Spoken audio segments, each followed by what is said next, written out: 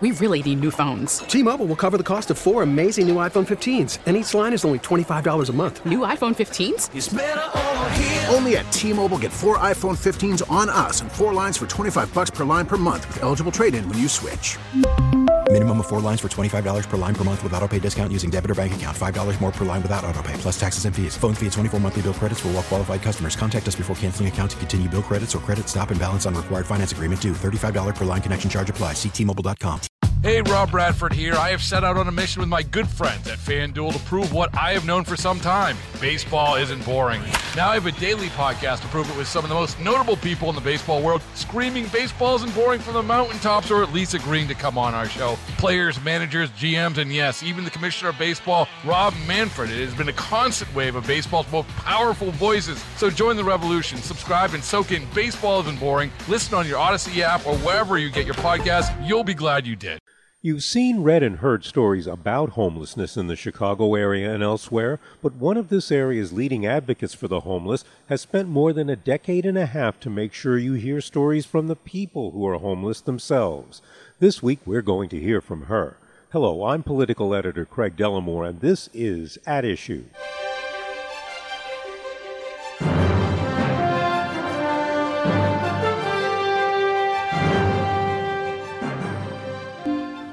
We lived in a garage with no windows, no bathroom,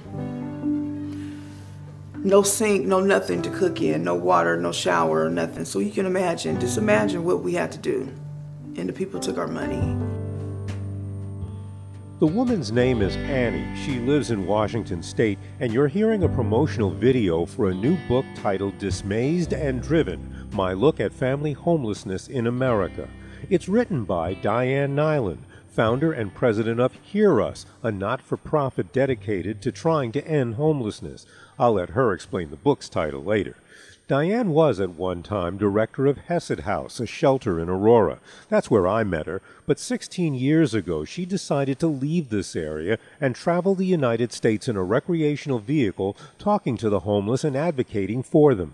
She's produced films, written books, and in 2020, the pandemic made the travel impossible, and she wrote her latest book, chronicling 15 years on the road. Recently, Diane Nyland returned to Illinois for a while, and I caught up with her and her RV in Lisle. The name of the vehicle is, the nickname is Tilly.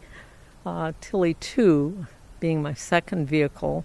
Tilly 1 just always reminded me of a turtle, and I didn't know anybody by the name of Tilly, so I just said Tilly the turtle. Tilly 2 is a sleeker-looking turtle with an interior of Diane's own design. Efficient, utilitarian, and too small for a comfortable interview. So we went inside to a home in the Villa St. Benedict community where she was temporarily staying. At times during this discussion, I'm going to let you hear some excerpts from Diane's interviews with her permission. But first, with both of us masked as a precaution, she explained why she decided on what turned out to be a 15-year odyssey. Well, 16 years ago, I decided to do this little crazy journey lifestyle was because I knew kids and families that were homeless weren't being seen and they weren't being heard. And I figured I could be the instrument that would provide a way to share their stories, and then, it would help them, it would help the schools, it would help the communities, and it would be a good situation for all. Now, I have memories of talking to you when you were the director of Hesed House, and in fact, I think of you as the person who explained to me about that families were the growing and becoming the dominant clientele for shelters and such.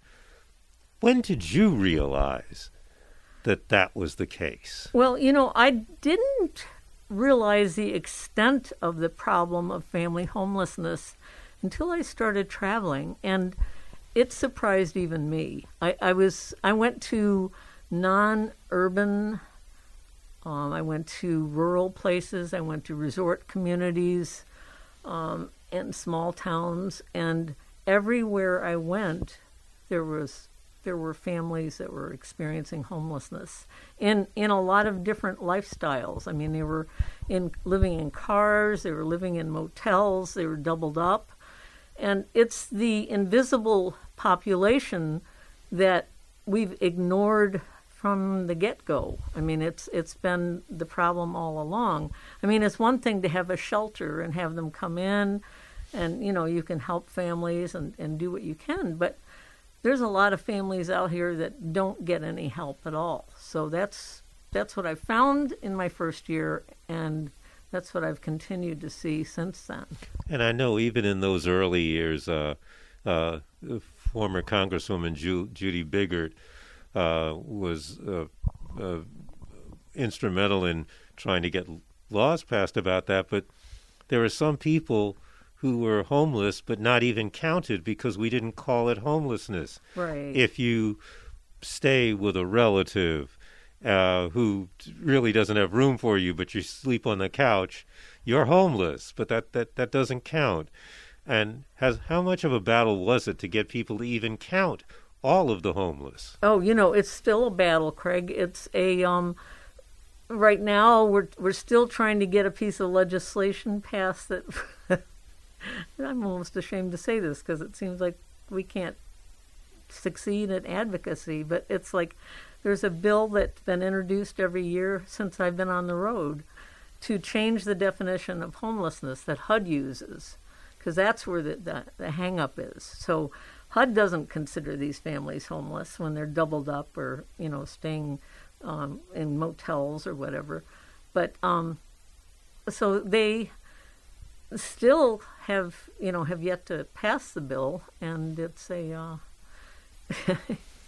and it's still the problem, and it's actually a lot more of a problem, and especially after COVID, totally disrupted people's lives. So it's I don't know how much worse it has to get in order for us to at least do something legislatively that's going to give us a move in the right direction to start getting things done for families. I mean, we definitely need to do it. We just don't. What is the argument against counting the non-traditional homeless as homeless, especially when you're dealing with families living with relatives or people doubling up? Well, that was a question I asked one of the members of Congress, and it was basically, we don't want to unleash a floodgate. And I just said to them, it's like the flood is there. It's not going to change because you decide that it's not a problem. I mean, there is a flood.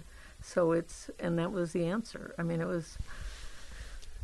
And you would think COVID would have changed that, because now I remember talking with the people at DuPage Public Action to Deliver Shelter, which is more popularly known as DuPage PADS. During the pandemic, shelters very often are aggregate homes where people are living together. You couldn't do that. Right. DuPage PADS started putting people in hotels, which actually ended up helping the the hospitality industry that was suffering. Sure. But that was definitely dealing with homeless people. Yeah. And they were homeless and they were living in hotels because it was the only safe place for them.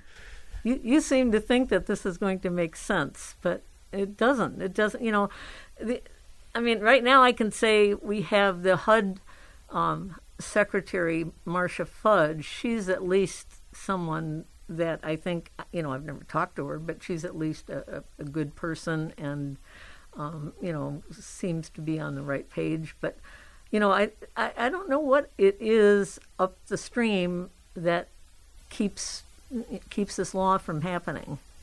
But we do have here in this area Congressman Foster and Congressman Sean Casten.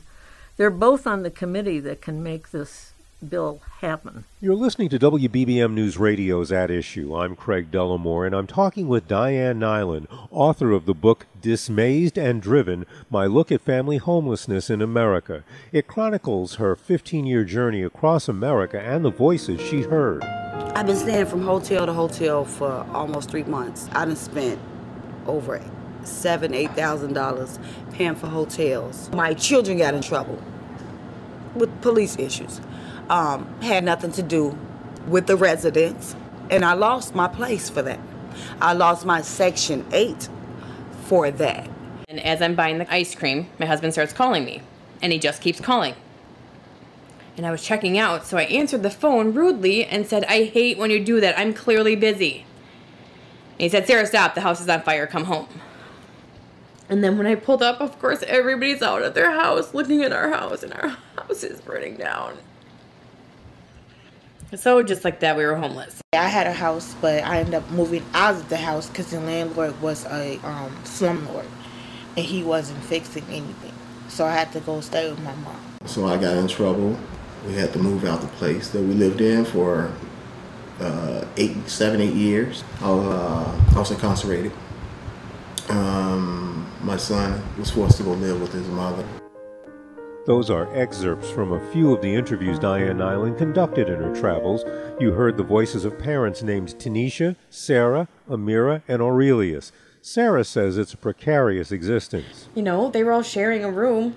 Technically, there was 5 kids in a bedroom. I could have probably had them taken from me. Like, you're walking on eggshells the whole time. You don't want to upset the person whose house you're taking over. And because there's 7 of us, we really are taking over their house. Of course, at some point, my kids will fight. And then, are they going to be mad and kick us out? And you know it's temporary, so you don't want to get too comfy. Diane Nyland talked with me about what she saw and heard in thousands of miles of travel. I was really dumbfounded as to the living conditions of so many people. There's people that are in, mobile homes that are totally falling apart and dilapidated. There's people living in parks and not with the finest camping equipment. They're, just barely existing, and they just have a horrible existence. And it's, it has exceeded my worst nightmares. So that's what I found. What I decided to do, and I just had to keep doubling down on this, was get the stories that were the most gut-wrenching and make those films. And short, and, I'd say short and sweet, but they're not sweet. They're stories of families that are really struggling. And, the families, some of them, they'll make it, some of them won't. But their stories are powerful testaments to the problem. Are there themes running through many, if not most, of these stories? Yeah, there's the sad one. It's because we don't have the mental health services. So many people have experienced trauma. And the trauma can come from abuse, it can come from physical violence, it can come from, psychological, oppression. So there's a lot of trauma impact that just hasn't been addressed. And that particular issue has a real impact on the families, because the parents say it's the mom, it's like she's not going to make the best decision. She's going to be responding to, her trauma brain, and it's she'll do the best she can, but you don't make the best decisions when you're experiencing trauma, and it's one of those things where you have so then she makes a bad decision that impacts the family, and it just keeps going on and on. So, and so that's one big thing. But the economics, and the housing. This is one thing that gets me. Every town I go to, they're like, "Oh, Diane, you just wouldn't believe how much the housing is in this area," and we can't afford housing in this area. This is, never happened before, and they're dumbfounded, like they are the only town that is experiencing this. This is that. As I go from town to town, this is what I hear. We talked about the mental health issues.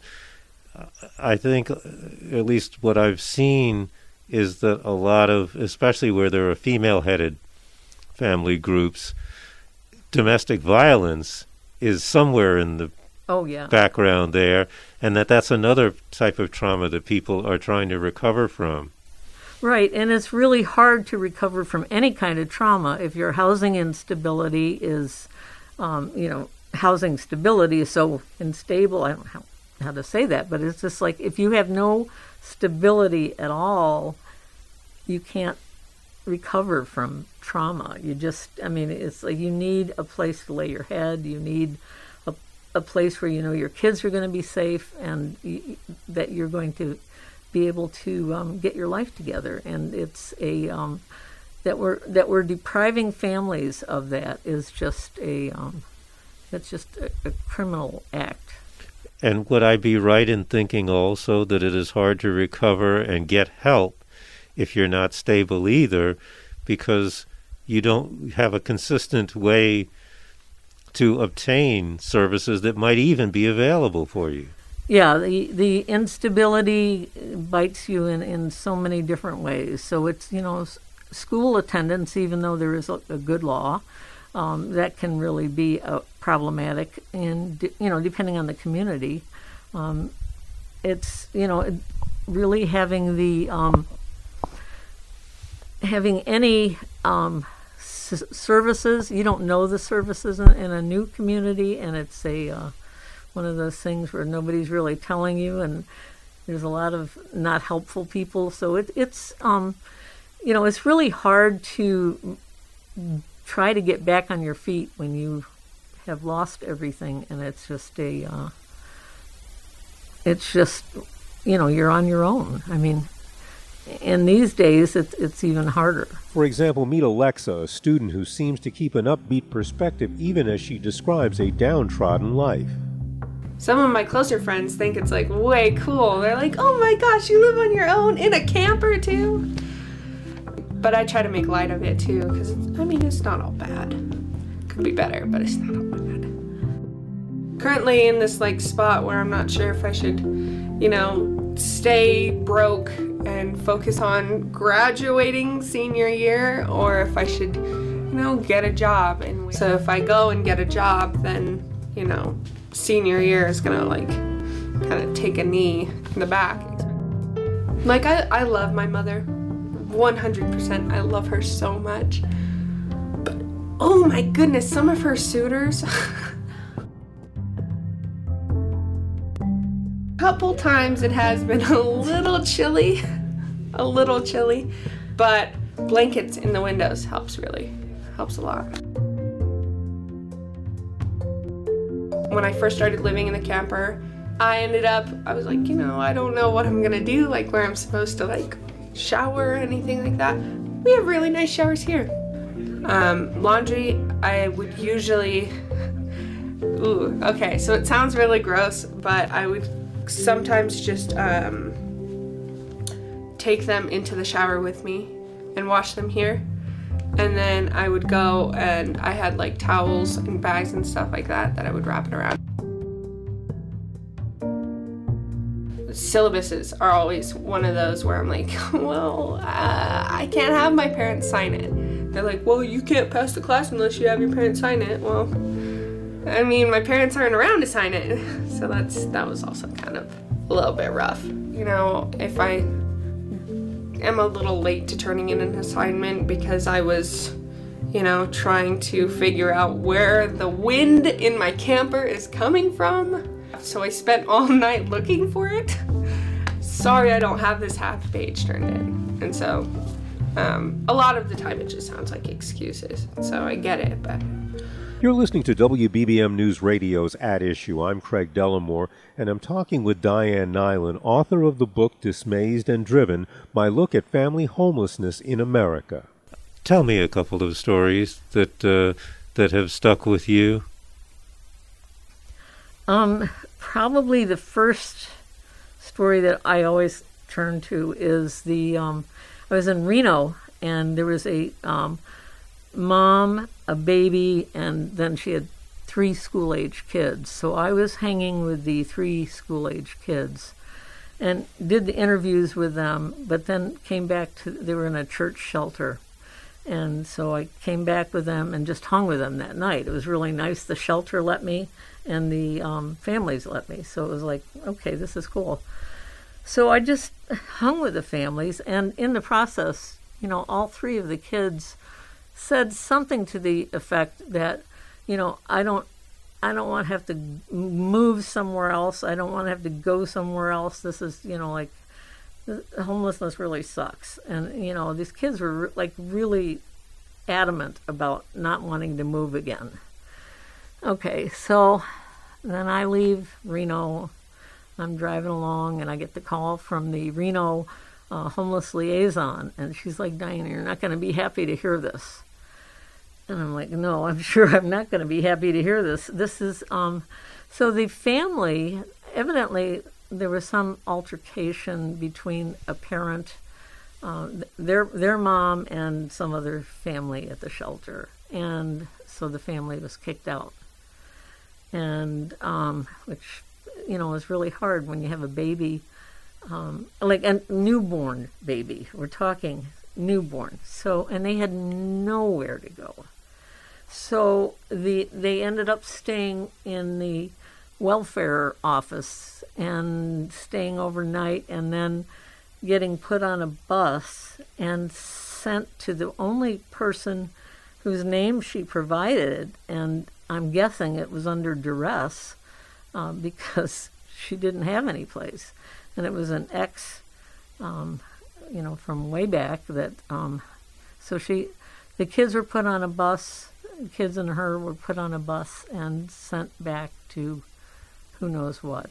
And it was just heartbreaking to, so I think about them often. Every time I watch their film, it's just like, geez, I wonder, now these kids are 16 years older in some cases, so I kind of wonder how they're doing. Mm-hmm. So, do you have hope that things worked out for them? No, because I tried contacting anybody, and they went back from Reno to California, and I know people in both states enough to say, hey, can you check into this family? Because their names would show up, and so I wasn't able to get any satisfying information on them. So it was just, when that happens, they sort of fall off the radar screen, and that's really when things bad happen. Have any of the stories surprised you?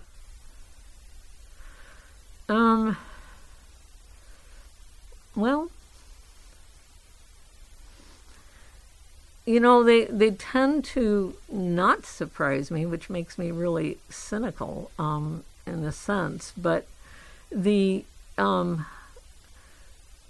are families that make it, but I don't even want to get too, excited about, that it sounds like they're doing well now, because I've also seen families that I thought were going to do well, and then, a trauma issue comes up and creates some kind of havoc in their life. And it just, people don't understand the role of trauma in, people's lives. And it's just we need to understand it more. And, I really had to look into it because of, everybody, it just seems to be such a common thread.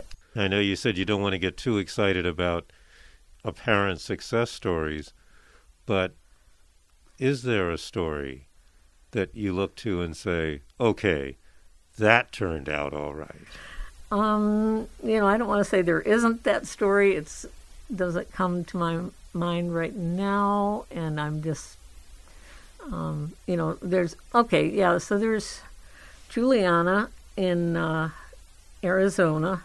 She was one of the first families I met 16 years ago, and I remember we interviewed her for a feature film that we did, the on the edge. And so Juliana, there was something about her that was just like there was a spark there that hadn't been extinguished yet. And I'm like, all right, that's nice.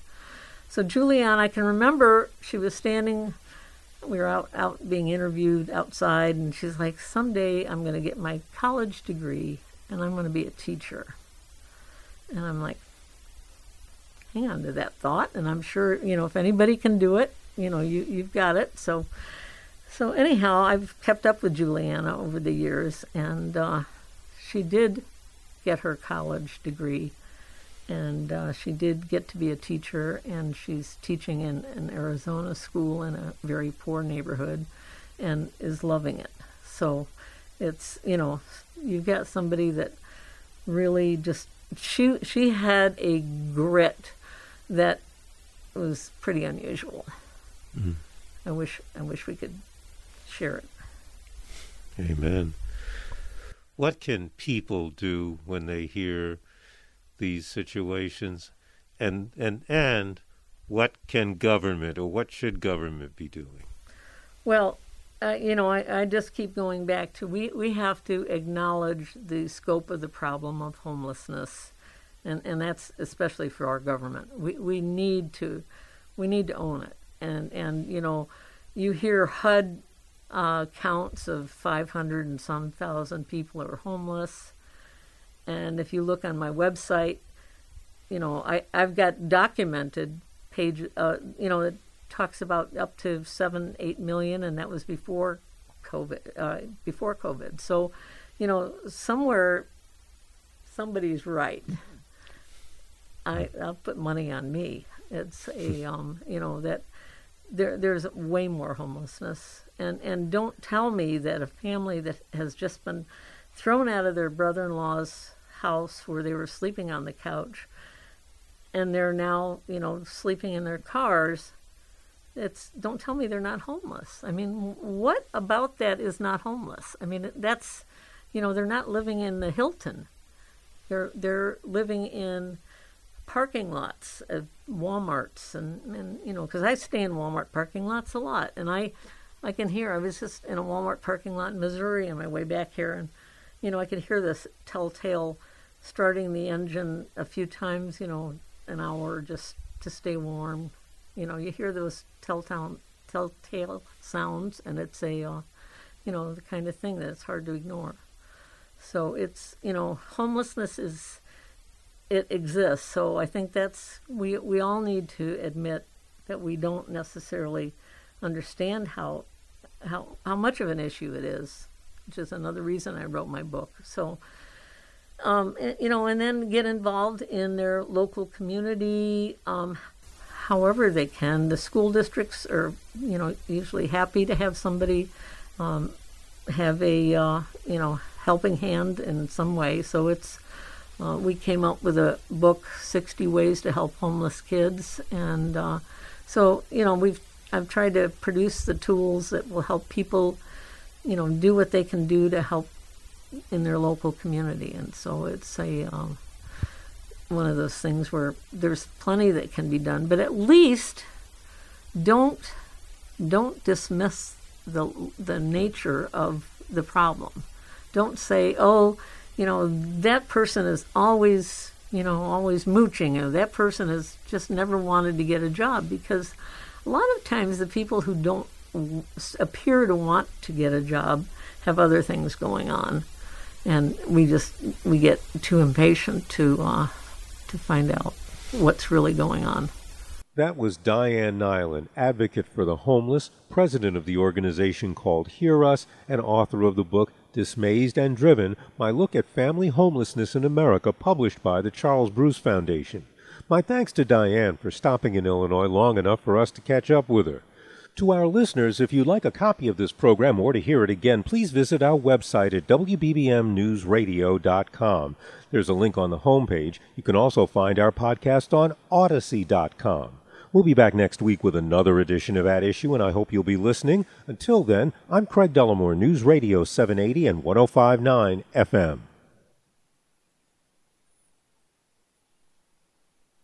We really need new phones. T-Mobile will cover the cost of 4 amazing new iPhone 15s, and each line is only $25 a month. New iPhone 15s? It's better over here. Only at T-Mobile, get 4 iPhone 15s on us and 4 lines for $25 per line per month with eligible trade-in when you switch. Minimum of 4 lines for $25 per line per month with autopay discount using debit or bank account. $5 more per line without autopay, plus taxes and fees. Phone fee at 24 monthly bill credits for well-qualified customers. Contact us before canceling account to continue bill credits or credit stop and balance on required finance agreement due. $35 per line connection charge applies. See T-Mobile.com. O'Reilly. Protect your vehicle's engine with a full synthetic oil change and save with Mobil 1 at O'Reilly Auto Parts. Purchase 5 quarts of Mobil 1 full synthetic motor oil and receive a $10 O'Reilly gift card after rebate. See store for details. With your Mobil 1 purchase, you'll also receive 2 times points during O Rewards Bonus Points Month at O'Reilly Auto Parts. O'Reilly Auto Parts. We get it. Attention spans just aren't what they used to be. Heads in social media and eyes on Netflix. But what do people do with their ears? Well, for one, they're listening to audio. Americans spend 4.4 hours with audio every day. Oh, and you want the proof? Well, you just sat through this ad that's now approaching 30 seconds. What could you say to a potential customer in 30 seconds? Let Odyssey put together a media plan tailor-made for your unique marketing needs. Advertise with Odyssey. Visit ads.odyssey.com.